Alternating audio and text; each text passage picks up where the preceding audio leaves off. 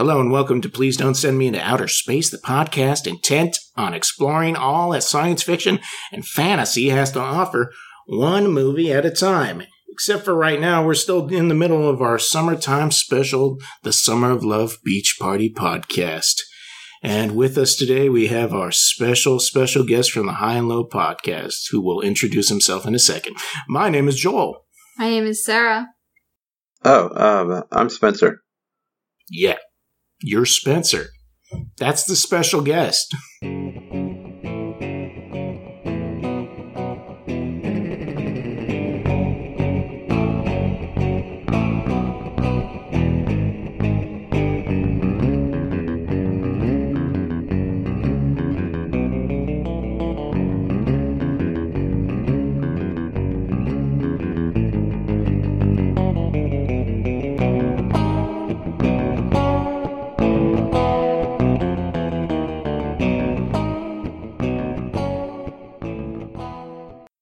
All right. So, listener, let's start this off right. If you're a regular listener, thank you for listening every time. If you're a regular listener who is under the age of 18, ask your parents if you should listen to this episode. If you're a regular listener under the age of, 14? Definitely ask your parents. Because this is Spencer. Yeah. Is this a movie you're watching during the summertime? It's a movie I saw last summer that I really liked and want to watch again. I'm just thinking. There are adult themes in the movie, and we just wanted to do a disclaimer at the beginning that we're going to talk about. We're going to talk about it, and if there's anybody who thinks they might get offended by it, we just wanted to put that out there in the beginning. Yeah. It's a movie that involves sex and the conversation about sex and a bunch of other adult themes. So, just like going to the beach, watch out for heroin needles. Watch out. We don't have that problem over here. Oh, that must be a New York thing. Yeah. Under the boardwalk. They'll be having some fun. Yeah. See, I feel like this is a summertime movie in the sense that, like, you were going to college during the summer, and somebody was like, check out this cool student film or something like that. Not to say that this is at the level of a student film. I just mean, like, It is the kind of movie where if somebody came out of college and had made this, you'd be like, wow, I'm actually very impressed with what I just saw. And not necessarily the fun time, but what it did make me think of is the crappy job that I've had to have when I was out of high school or during, summertime in between my junior and my senior year. Mm-hmm. Yeah. So, I guess I should name what movie this is at this point. Movie is called Mary Jane's Not a Virgin Anymore, 1998, directed by Sarah Jacobson and written by Sarah Jacobson, starring Lisa Gerstein, Chris Enright, Greg Cruikshank, Beth Allen, Marnie Snyder Spoons, and Bowana Spoons. So was this just on Fandor or what? Yeah, it was on Fandor. One of the first ones I watched when I got it last summer. Yeah, last summer. And it's this neat little ending that I never heard of that I really liked. And it's the rare, very female-focused movie that you get. Yeah, definitely. I had never seen it either. In fact, I'd never heard of it, which I thought was really strange. Yeah, sorry. Oh, no. I was just going to ask if there was any, if you looked into it at all, or if you just watched it. I just watched it on a whim, and I was like, this is a good movie. I want to see her other stuff. And then I looked into Sarah Jacobson, and I saw she didn't get to, this was her only feature film, and she died from cancer in 2004. Yeah, it's really sad. Oh, bummer. Have you seen her short film she did in 93? I watched about 4 minutes of it before we started the podcast because I totally forgot I was going to. And I was like, this is awesome. Yeah, I really like her short films. Great. Yeah. And I like Mary Jane's Not a Virgin anymore, too. It's not perfect, but if this is like where she's starting off, then she would have gone on to be a great filmmaker. Was she in this movie? No. No. Not but even like a bit part? Possibly. But like this reminds me of Anna Biller, who wrote and directed The Love Witch. Yeah. Where Sarah Jacobson. Did she die? No, but Sarah Jacobson kind of like Anna Biller did like everything because she couldn't get funding from like a lot of places, so she was forced to do everything herself. Yeah. Which have you seen her other stuff? Who? The Love Witch lady? No, but apparently it's also really kooky and interesting too. Based on the photos I've seen, it looks very similar, at least color-wise and like hairstyle and clothing-wise. Well, in The Love Witch, she did all the costumes herself. Yeah. That's so cool.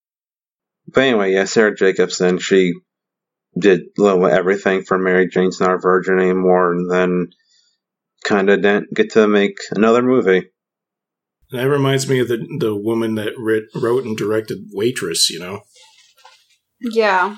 Wasn't she murdered? Yeah. She was murdered awful. Right after her movie, either right after her movie premiered or right before, I can't remember. That was the redhead in the movie, right? Yeah. And now it's like, isn't it like a Broadway show or something? It's a musical, yeah. Yeah. Mm-hmm. So that's fun. Yeah. This movie also has a death in it, but I didn't feel it had as much impact as it did reading about the director. No. Do you want to synopsize? I mean, can you synopsize this movie? It's kind of like a slice of life this summer in between college and high school and college. Yeah. Well, here's how you slice a life of this. Go back to Sarah and mine's teenage years and live part of it, and then have a few more other things that are cooler than we probably experienced. You guys weren't this cool? I said I knew all of these people or their 5-year younger sibling that was around in the exact same time. Oh, like Matt, the annoying one? Yeah.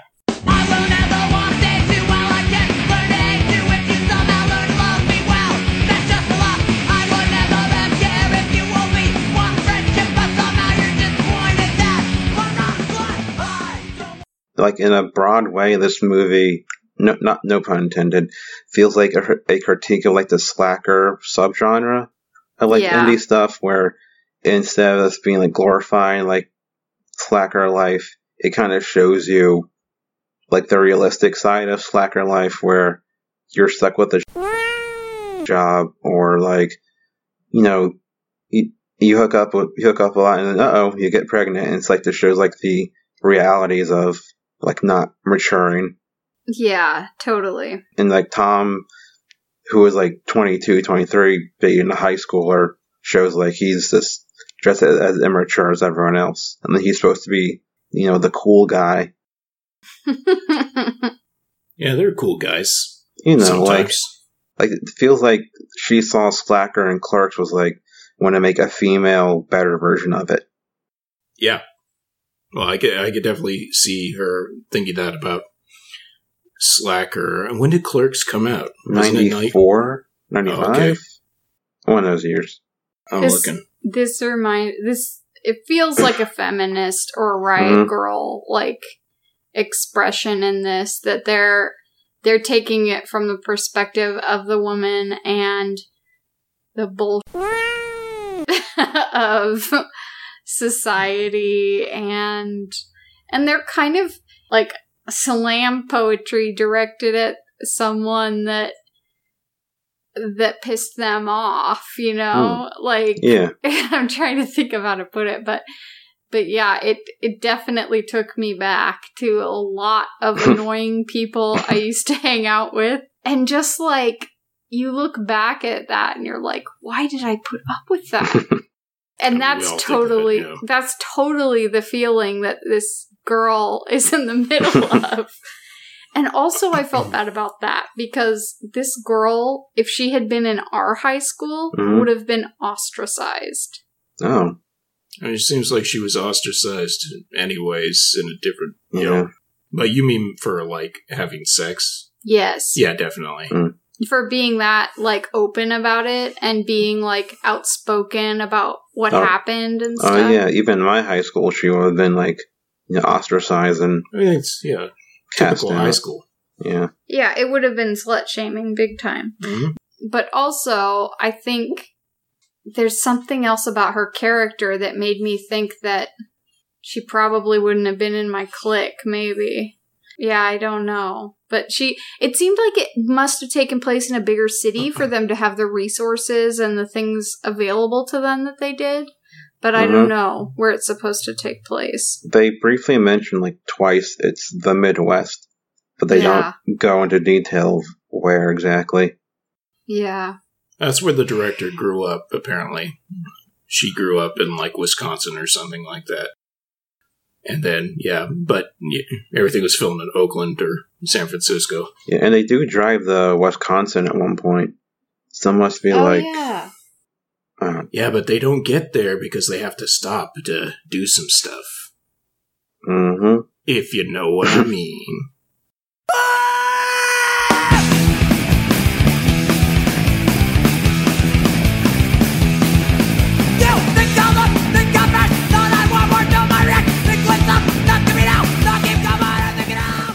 I like that this movie is about female sexuality and it's very blunt about it. And watching this second time, I realized this is like one of the few movies I've seen that actually is this honest about. like most movies just aren't willing to talk about it or just don't want to. That's true. It was kind of ballsy. Yeah, I think that I think that's part of the whole thing, is that they wanted to make a statement, and the statement was, like, this is reality. I mean, at the same time, what did I say? I think I wrote that down. Feels like real life and satire at the same time. Like, I felt like it was poking fun at the whole generation, but also, like being 100% sincere and having characters that you felt for because you could associate with them, you know? Yeah. Apparently Jello Biafra is in a cameo. Yeah, you know who he is, right? I've heard of him, but I don't know what he looks like. Yeah, in the movie, he's the guy, the Christian guy that's like, does this film have the any lecture at the end? Oh, the guy with the weird voice and, like, the ugly suit? Yeah. He just keeps on going at the end. Yeah. That was good. Just at the end when they're like, am I done? Okay. Like, I gotta go. Yeah. It reminded me a little bit of But I'm a Cheerleader. But that movie, I feel like, deals more specifically with, like, LGBTQ plus. Yeah, specifically that. And, like, it definitely challenges you know how in this one they had, like, scenes where they were talking about things like they were all perfect, you know, and then shattering that illusion. I feel like that happens in But I'm a Cheerleader, too. But I'm a Cheerleader is way cuter, even though it deals with some heavy stuff. Yeah, that's definitely more, like, kitschy, more John Watersy. Yeah. And this is more, like, this is a bad example, but more like early Kevin Smith. Yeah. I mean, yeah, that's the way I was feeling, but it feels more mature than Clerks does. Oh, yeah, definitely. I felt like, in a way, it was funnier, because it was more real. Like, I felt like when you were watching it, it was one of those things where someone is talking and being humorous, maybe to a level that you wouldn't speak to somebody else on. It's like fast, witty repartee. And, like, in this, you felt like you've heard real life conversations like in the 90s. You did. You heard conversations with exactly this cadence and the same, you know, this same kind of attitude towards things. Like, yeah, I felt like Kevin Smith is a little bit more, I think his pieces tried to be a little bit more intellectual, or, you know, at least in their speech, they tried to be a little bit more poised. But this one, I don't know. I just really liked it. Thanks for telling us about it. Oh, you're welcome. I think thank him. He ruined this podcast. There's like I did with what's that movie called? The Drew Barrymore one. Oh Doppelganger. Doppelganger, right. That just broke us in a way that prepared us for what we were going to be getting to. Again, that was like you cracked through our exterior exoskeleton that we didn't realize we had built up. So that was fine. Yeah, I have a tendency to break podcasts. I kind of did that with the Predictocast by giving them a movie that's not even a real movie.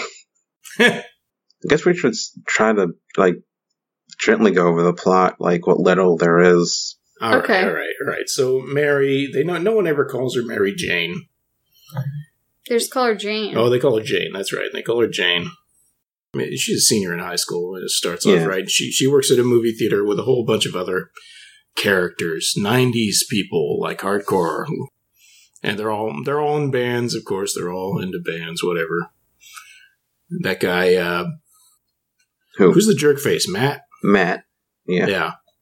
Looks like he's got Mike Myers haircut. Yeah, I see it.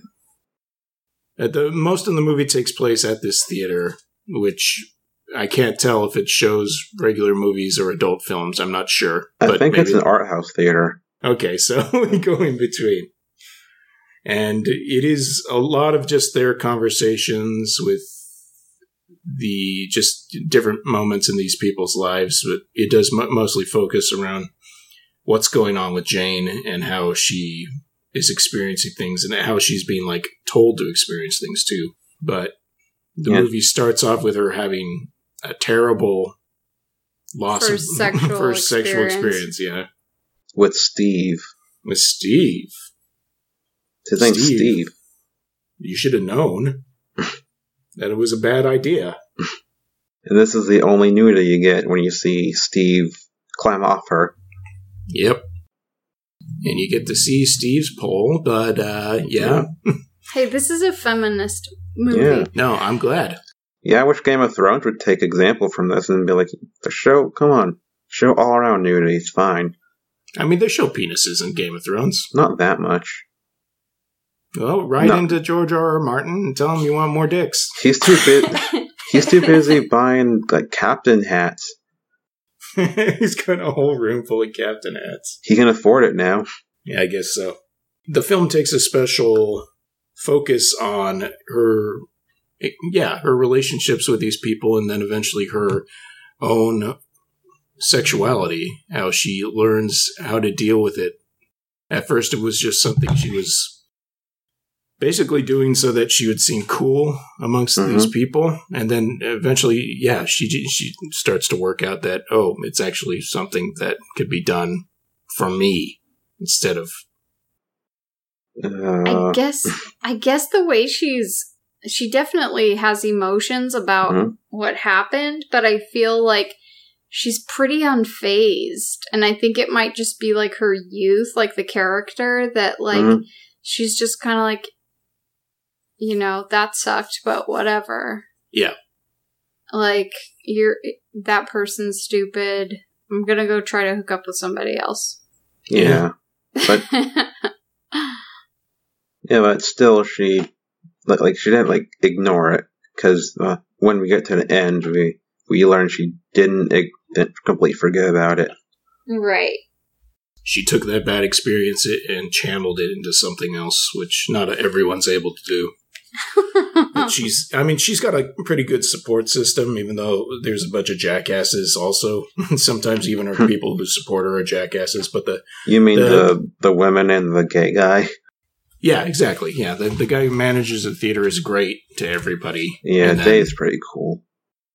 the two other girls. Grace and Erica. Mm-hmm. They're nice. Yeah. Is Grace the one that ends up pregnant? That's the redhead with pixie cut. Right. Erica's the hot punk chick. I didn't see any hot punk chicks. Anyway, I'm just kidding. You saw a wrong movie. I'm joking. Yeah, this reminds me of some real life experiences that I had in high school.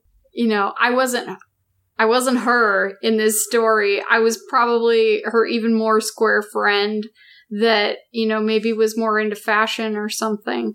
But in high school, yeah, I wrote down, this reminds me of when I broke up with someone because they were a phony. A phony? Yeah. About what exactly? Okay, sorry for anyone who knows what I'm talking about existence. Here. No, basically, I'd have to say that it was more about being like two-faced and like someone else when you're around certain people, and then like another way when you're around other people. Yeah.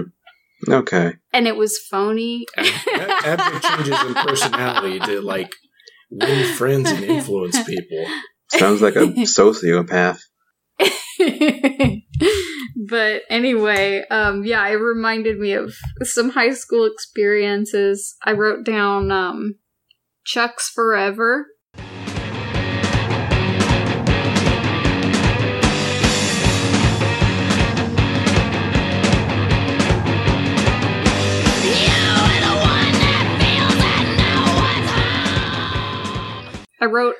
I wish I'd seen this movie in high school, and then I wrote down afterwards, never mind. Like after some of the stuff happened, I was like, I would have been mortified to see this in high school if I'd been with other people when I saw it. Like, yeah, I would. I mean, if you watched it with other people, maybe if you saw it by yourself, you'd be fine. Yeah, maybe. Would you have been in high school when this came out? Yeah, we would have been sophomores, or not sophomores, sorry, juniors. Oh, okay. What year was it? 98. Oh, yeah. Yeah, we graduated in 99. Yeah. No, you're not the Millennium class. No, we're the, whatever the in-betweeners are called. Generation Y or whatever. We're the Prince and the New Power Generation class. But we still can't afford houses or avocado toast, so... or diamonds. You want to know the one line that I've like had in my head since I watched this movie that I've actually thought of a couple of times while just driving earlier today? Sure.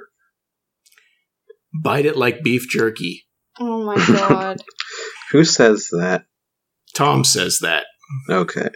When she is performing, on him. And her reaction at first is like, what? And kudos to him. He's just kind of like, yeah, I like it, and she doesn't freak out or anything like that. So it's actually a very nice scene, but I was like, okay. Yeah. Beef jerky is a very specific image. I'm not trying to, okay. It's like the hookup scene is, probably the most realistic sex scene I've ever seen in a movie. Right.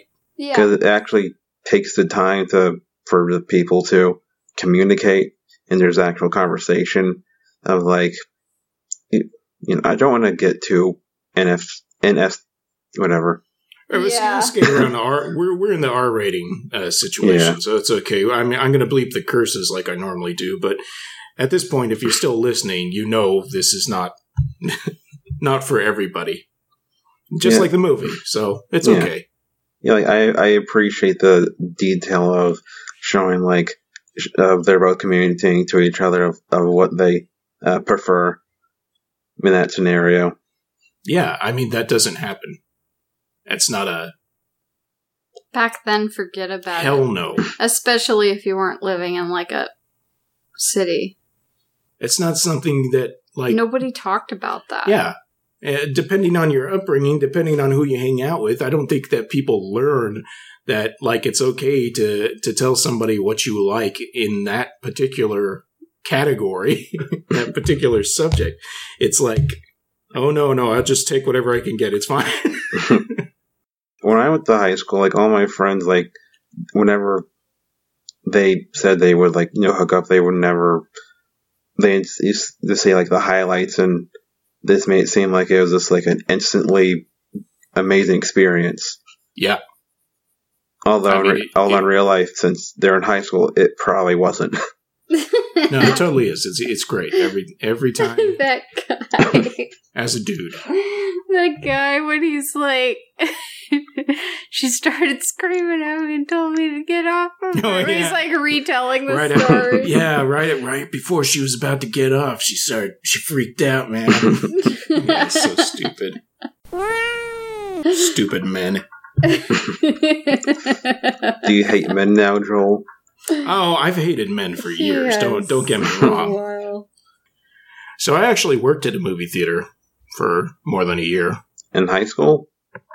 Just out of high school, actually. Just afterwards. Was it like a indie little theater, like the one in the movie, or like a... It was a one-screen theater in a one freaking movie theater town. It was tiny, and we still got like the high, the newer stuff, the good movies. We didn't do any indie stuff or anything like that. And I'm pretty sure it cost a fortune, and is why that theater is no longer open anymore. But yeah, I had my fair share of customers and stuff like that. I had worked with the theater crew. Did you have like a Jello Biafra type guy complain about stuff? On more than one occasion. Yeah. Like, I don't think you should be having these kind of movies in this area. Actually, you know the movie Cell, or The Cell, with Jennifer Lopez and Vincent D'Onofrio? I've heard of it, yeah.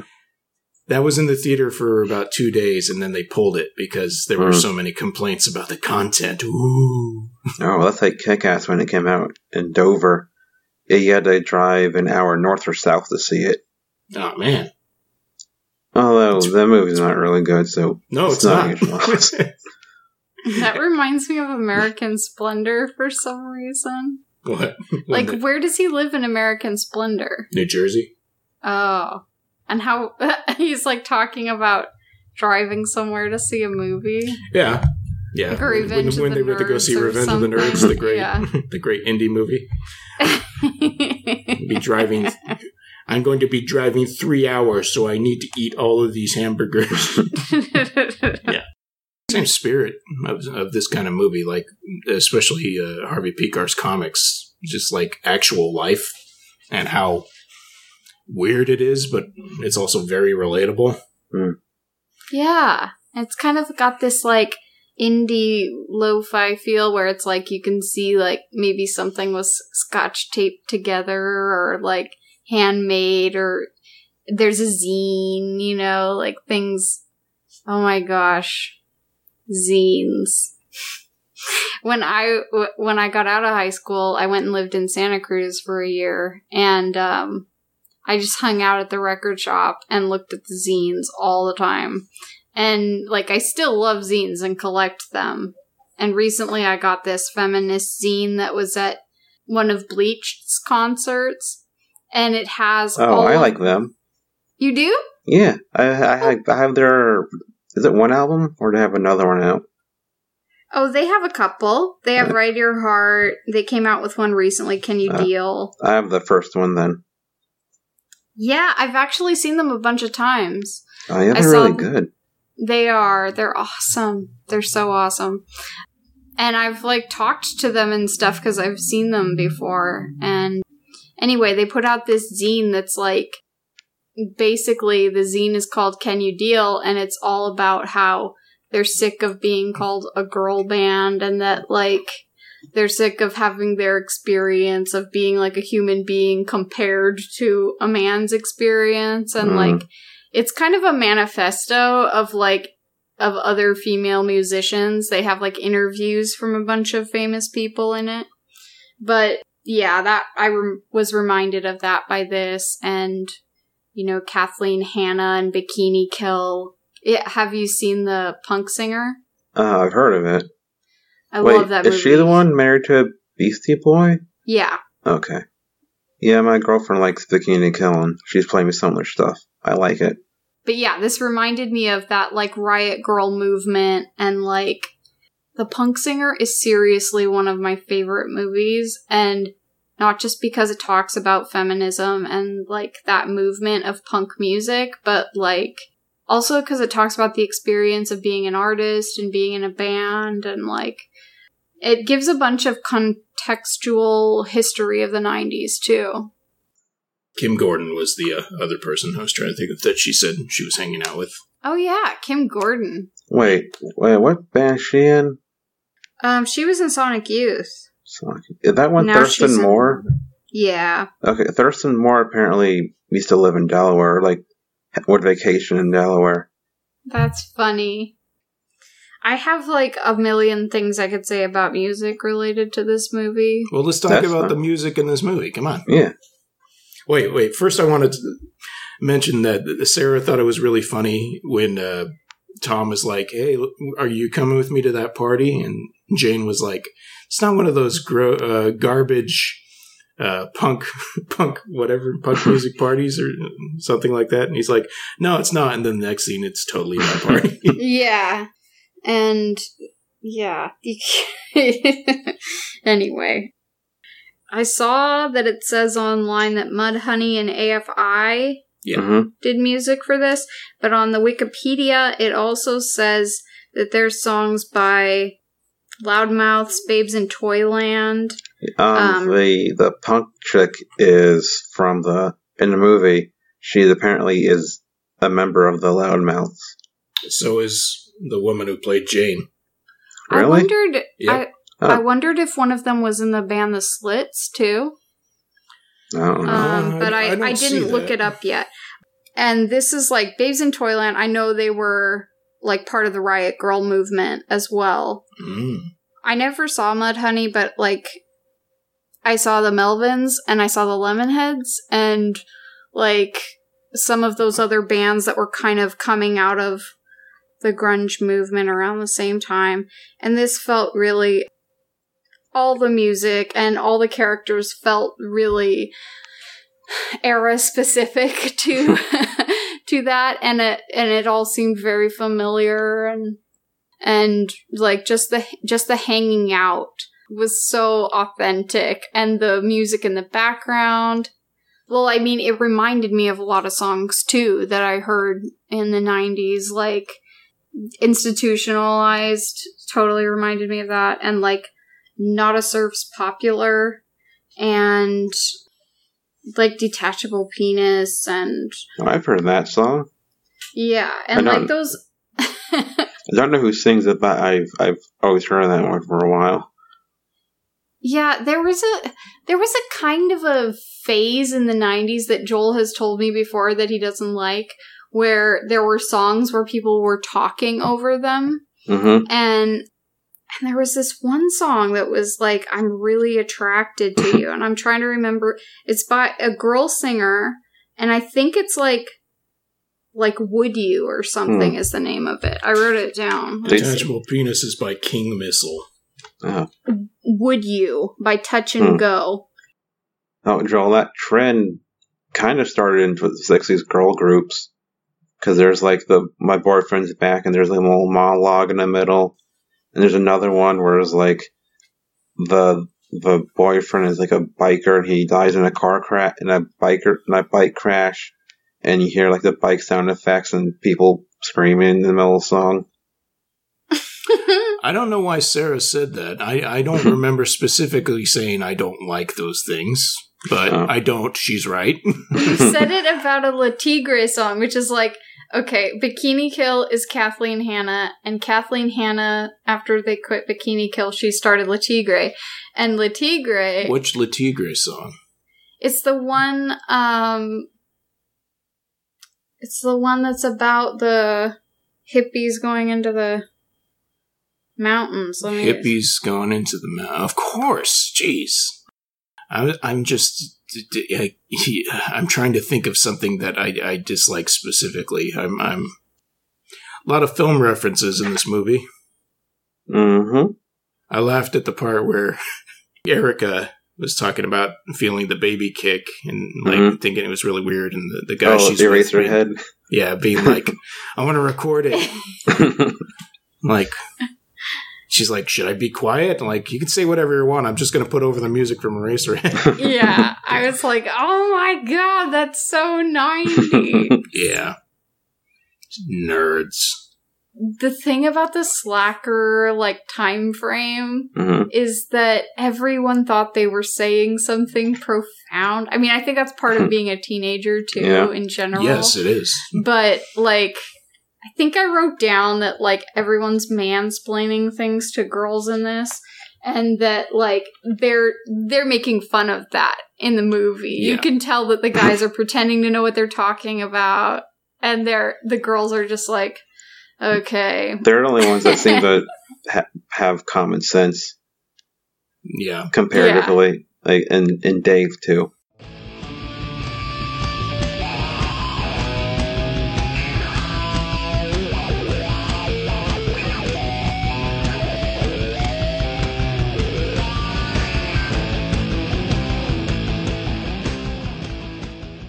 Yeah. It seems to be anti-straight white men to an extent.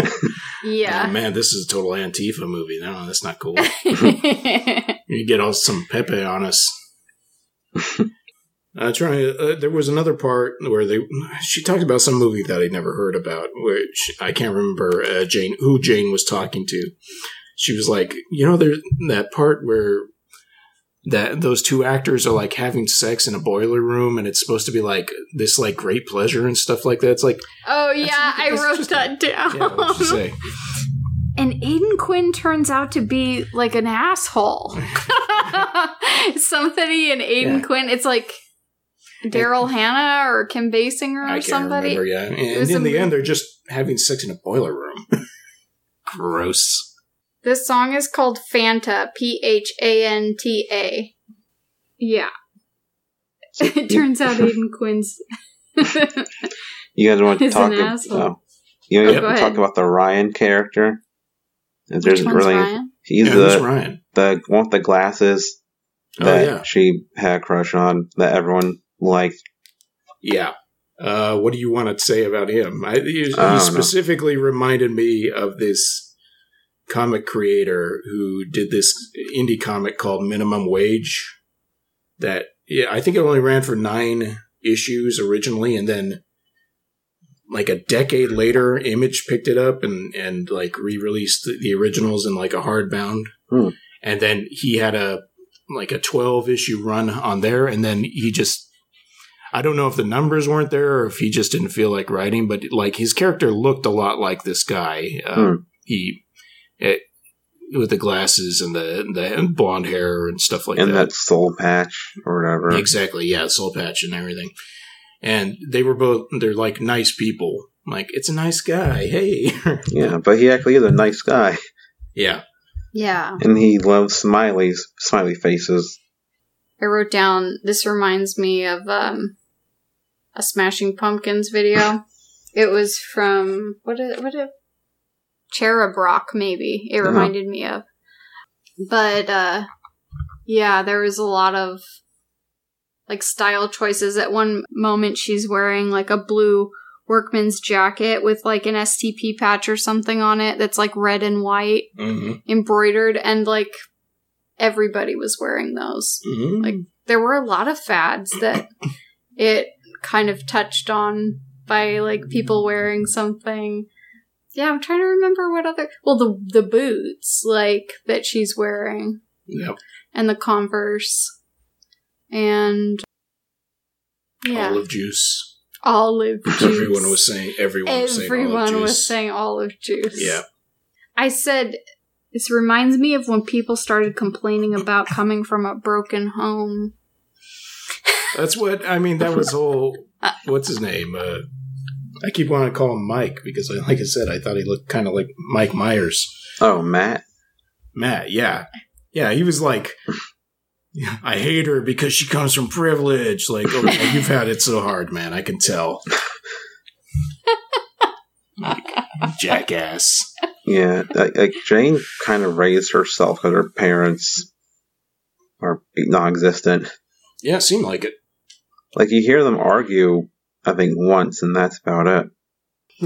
This should be a PSA for parents who don't pay any attention to their children. Yeah. Your children could secretly be working at a movie theater with a bunch of miscreants. Wait, that's not the PSA. Yeah. Yeah. So, Joel, was your theater work experience like this? You guys would like be drinking in the basement and have like a stash of liquor? Oh yeah, dude. We were all just like doing that and like sitting on the counter, and hell no, it wasn't like that.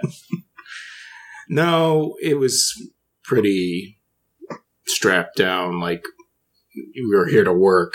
You know, the theater was only open for like the 5 hours that it would take to get the theater ready, play the movie, and then clean up afterwards. So it wasn't like hanging out or anything like that. And I didn't really make any good friends there because the kind of people, you know, I have friends that from the town that we grew up in that I'm still like in contact with and stuff like that. But it turned out I hadn't figured out like my personality back then. So I didn't really get along with people that I just met out of nowhere. It didn't end up working out that way. It took the internet for me to meet people, like-minded people, that could take my sarcastic attitude and my general knowledge of movies. But, I mean, the customer service experiences that they had, you know, the parts of this movie that are kind of joked up on purpose with people complaining about the wrong kind of soda, asking for refunds, people at the box office being like, $6, they're not paying that for this movie. You know, definitely ran into that kind of stuff. When I got the $6 part, I was like, I'd pay that much. That's like half what I pay here. Well, it was $6 each, you know, back in the 90s, that's a lot of money. Yeah, true. At night, though. Yeah. It's like $14 now. Oh, yeah. Well, it's under 10 for us still, but not by much. Yeah, we are lucky. I keep expecting it to skyrocket because if we go to LA, it's like $13. Maybe I'm thinking of the ones we've seen in some crazy special thing. If you see, say, for instance, Transformers 5 the last night in IMAX 3D, and it's like $18 a ticket. And there's not much like story stuff to really talk about with this movie. No, not really. Did you like it, Joel? I did like it, but I wasn't like overwhelmed or anything like that. Like on the Letterboxd scale, I gave it 6 out of 10. So that to me that means like it was worth watching, and I would even probably watch it again. But I'm not like over the moon. I have to watch it again, type of thing. Like it has. I feel like it has more value as a late 90s artifact, be this like actual feminist movie, like for reals, and C as this like thing to remember this this writer-director that was a talent that burned out, you know, way too fast, unfortunately. Yeah, she also reminds me of Bill Gunn, who directed Ganja and Hess, who that was one movie he ever made because of racism. He was black, and because of racism in the system, he kind of wasn't given another chance to make another movie again. Is there anything else you guys wanted to say about this? Like, I do feel like we skated over a lot of the sex thing. I mean, we kind of casually touched on it, but not sure. Sex is a huge part of this movie. Yeah. And I guess I would say that I think it's kind of a sexual education for women at the time. Like, people weren't talking about this kind of stuff. I feel like maybe this filmmaker wanted to just put it out there honestly. And it's realistic. Like you were saying, Spencer, it's like, feels really real. Has a really good message. Yeah. Yeah, I don't know, like, I thought I had more to say about it, but I don't know. It's worth seeing. No, I agree. I think that I feel like people in mine and Sarah's age demographic should see it, and then I feel like anyone younger should see it, and I think that people older than us can go to hell. No, I'm just kidding. I don't know. It's hard to say. The only other things I had written down, although, I mean, there's probably plenty of stuff to talk about in the movie. It deals...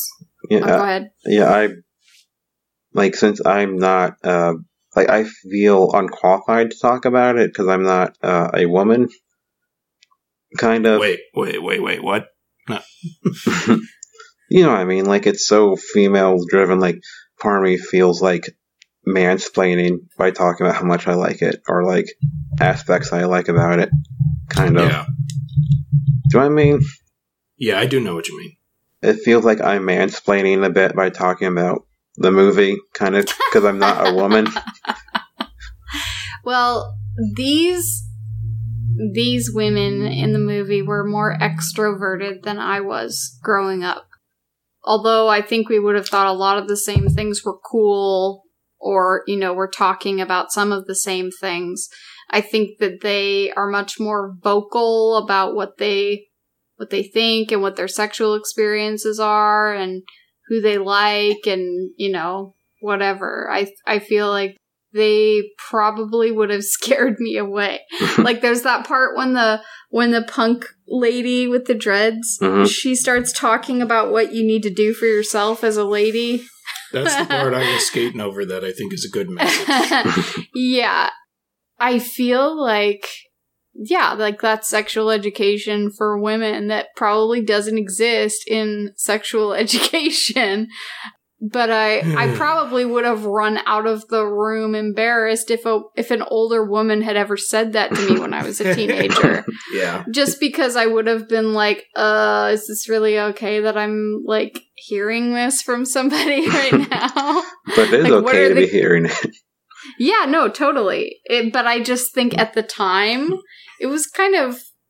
I mean, I guess that's all part of the Riot Grrrl feminist thing, is that, like, they were pushing the envelope at the time, but now maybe it's gone back to being just as don't talk about it as it used to be. I don't know.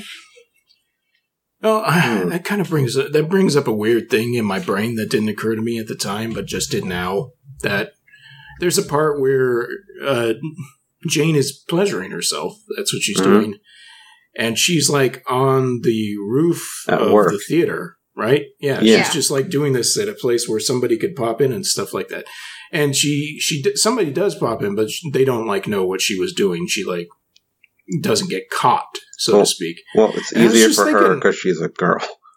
Right. Well, I was just thinking, like, in the same situation, if a guy was doing that, that's gross. Yeah. Like, but I also think that, she shouldn't have been doing that at a public place like that. Oh, and she says, no one comes up here, to the person who comes up. Yeah. Yeah. Yeah. It's like, that would have been... That's the rule. That would have been like, I want to die humiliation if that had happened to anybody I knew as a teenager. Like I want to die. Like, how am I ever going to go to school again type thing. And yeah, I think they're trying to glorify, like, or, more than just shine a spotlight on the idea of how to pleasure yourself if you're a woman. It's more like, this is going to be amazing. And she's, like, in heaven, It's also like, it's okay. That part kind of reminded me of the slums of Beverly Hills when that character discovers the vibrator. Mm.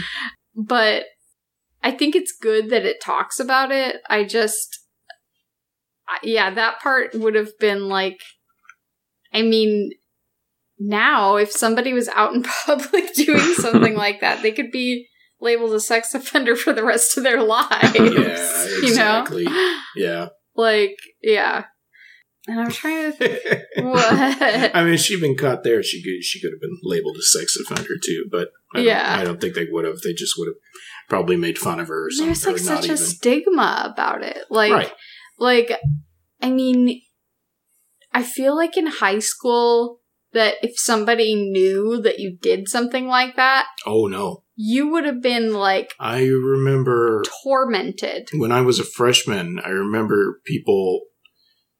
Like, I didn't really understand what they were talking about, like, that kind of stuff. And I remember, like, this person who was a senior being like, oh, man, that guy's a pillow biter. He's a total pillow biter. Like, well, what does that, that's a funny thing. I don't know what that means. And what he meant was that somebody would, like, have their face shoved in a pillow while they were pleasuring themselves, I guess. And it's like, the stigma was so bad that you have to make fun of somebody for doing that. It's like, dude. I feel like people would have said, like, that's a masturbator or something. Exactly. Like, I feel like that is something that was said in the 90s. And I feel like it's probably still something that's said. Yeah. But when I went to high school, the closest thing that happened at my school was a guy sent a picture of himself to his girlfriend and said he had to magnify it to the highest amount because he couldn't get a good picture of it. And so there was a rumor that he was small. Oh, gosh. Everybody had that rumor. Come on. Yeah, like the picture spread around school. And I was hoping you were going to say, when I was in high school, people were masturbating left and right. Oh, man, I said the word. I said it too. Oh, okay. You know, it's the cat's out of the bag. Oh, man. Yeah. The moment where Dave says he knew Grace was pregnant the whole time. Yeah. Because he has sisters, instantly made me think of Drag Race, the All-Star season, because we'll start with like our first thought was, is it a stereotype that gay guys always have sisters? And it kind of is, I guess, because on Drag Race they did a challenge where they had their sisters come on and they would do the drag makeup on their sisters and moms. I think it's definitely a stereotype that they have a lot of female friends. Yeah, it just if they don't have a sister, but yeah. Yeah, it just seemed like stereotypical to say like the gay guy, of course, has 3 sisters, right? Or whatever. We can at least confirm that they all have mothers. Yeah, not necessarily sisters. True. Yeah, let's wrap this up, guys. I'm feeling a little weird. You are? Yeah. I mean, we're out at the beach talking about this. People are calling the police. Got to be arrested. Yeah, this movie is a little in your face for a teenager, I think. Like I said, I would have been too humiliated to watch this through with my friends. Like, probably even my girlfriends I would have been embarrassed to watch this with.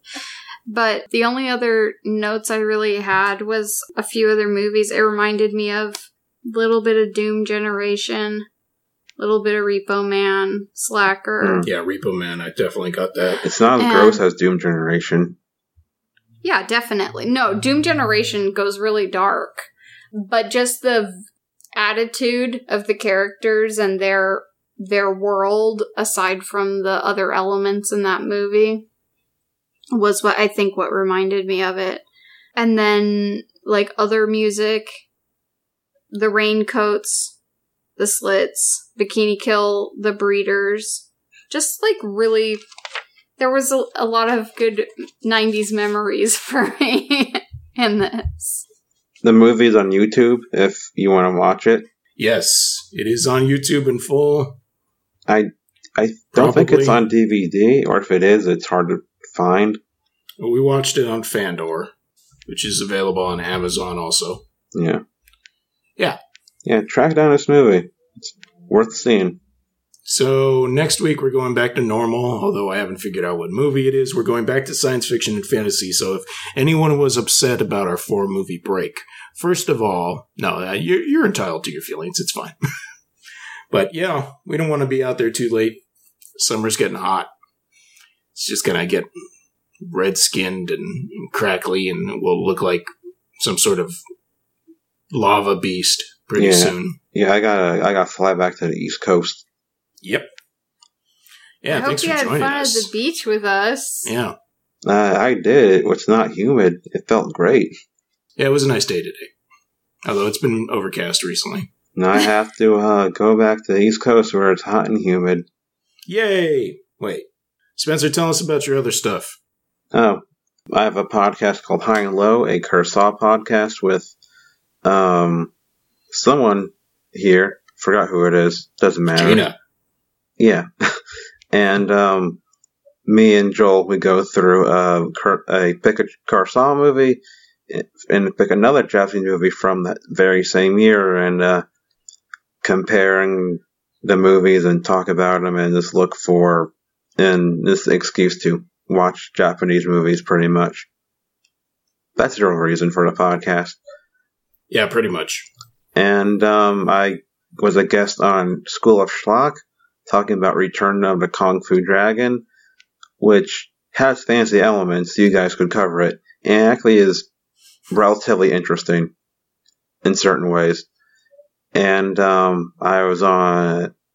will be on the Grind Bin in a few weeks talking about Ralph Bakshi's Coonskin, which is a really interesting movie. That this is kind of spoiling the recommendations for an episode, but one of the hosts said, if you love movies, you should give this movie a chance and just experience it. And yeah, it's a weird Bakshi movie, probably his weirdest one. Cool. My two least favorite things, racism and Ralph Bakshi movies. The point is that it's supposed to be shocking and use racist stereotypes. Of course. It makes it, everyone is a stereotype in it. No one is good. I'll just read some, what's that other underground comic book guy? R. Crumb? Yes, I'll just read some R. Crumb. Delaware's R. Crumb. He went to high school in Delaware. And his sister still lives in the same town. Oh, you know her? No, she's very private, and when R. Crumb visits her, he hates when fans approach him. He doesn't seem like the kind of guy I would be like, hey, I love your stuff. Yeah, I feel like he doesn't want to meet his fans. Yeah. All right, enough of your jibber jabber. Hey. We're talking about art stuff, bro. I'm going to read this outro stuff. And you guys think of a lesson that you learned from Mary Jane's Not a Virgin Anymore, 1997. Didn't R. Crumb illustrate like a Bible book? Yes, he did the Book of Genesis. Yeah. And I really want that. And he did like a history of jazz thing too. Cool. Yep. This has been the R. Crumbcast. We'll talk to you next week about more R. Crumb stuff. Like, I don't know. If you got a suggestion or a comment, please write into pleasedon'tpodcast@gmail.com or message us on Facebook, facebook.com/PDSMIOS. If you are subscribed to us on iTunes, we'd appreciate it if you left us a star rating or a written review. It increases our visibility, which gets us more listeners. Yes, you could be part of that zombie horde. Bite as many other listeners as you can. Tell your friends, tell your mom, tell your sister. Tell your priest. We actually do have one new review. That reminds me. From the guys from the Divisive Issues podcast, which is an excellent comic podcast where they talk about different storylines that are interesting or terrible or really good. You can get them on any of the podcatchers, Divisive Issues. Their podcast review says, "This show is a great movie podcast, and I love the artwork so much. Great rapport between the hosts." Is that how you spell rapport? Whatever. I can't Google it because the review window is taking up my whole browser. Excellent review. Thank you. 5 stars.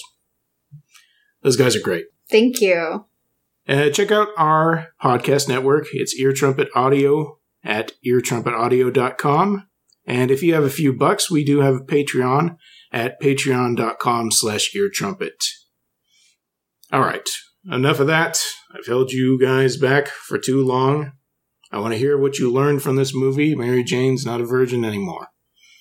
I guess I'll go. Okay.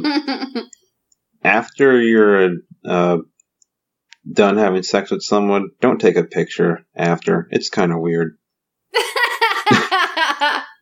I was thinking, that's a weird picture to take. Like, I mean, when you look at it, you won't be able to help but remember the situation. And that, I don't know. It might be alright, but it might not be alright. I don't know. Ask permission first. Don't just do it. Yeah, right. Exactly. She turned out fine.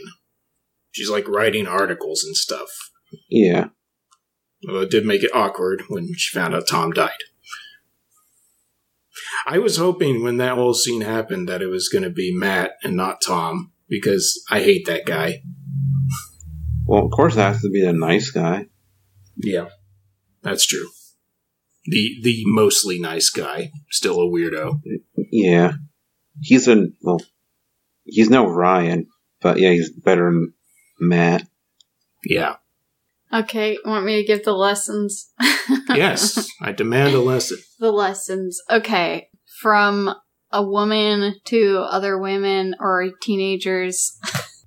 Number 1, I guess, don't be ashamed of your sexuality. It's nothing you can help, so don't feel bad about that. Number 2, don't listen to every guy's line, because they will say stuff to you that they don't mean. And, what else? Number 3, don't drink too much. It makes you do stupid things that you regret. What else? Olive juice doesn't mean I love you. Well, there goes my lesson. Oh, I'm sorry. No, it's fine. I gotta think of something else. Olive juice is... Yes. They also do that in the movie The Other Sister, which is not a good movie. Oh, also, maybe don't tell everyone you know about something bad that happened to you. You might tell a couple people you trust, but even they might repeat it to other people. Yeah. Well, she's just lucky she wasn't in high school with these people, because that would have gotten all around. Yeah. It seemed like it was a separate universe. My lesson is that if you're doing a video project for one of your classes, you need to edit. You need to edit. You need to edit. Okay? Otherwise, you're going to be embarrassed just like she was. Cut out all the parts that are bad and make yourself look like the next Quentin Tarantino. No, it's not really a good lesson. I can't really get anything. Just watch the movie, okay?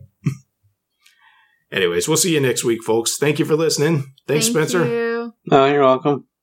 Thug Life, Auf Wiedersehen, Pineapple Party. Okay. Nakadai forever.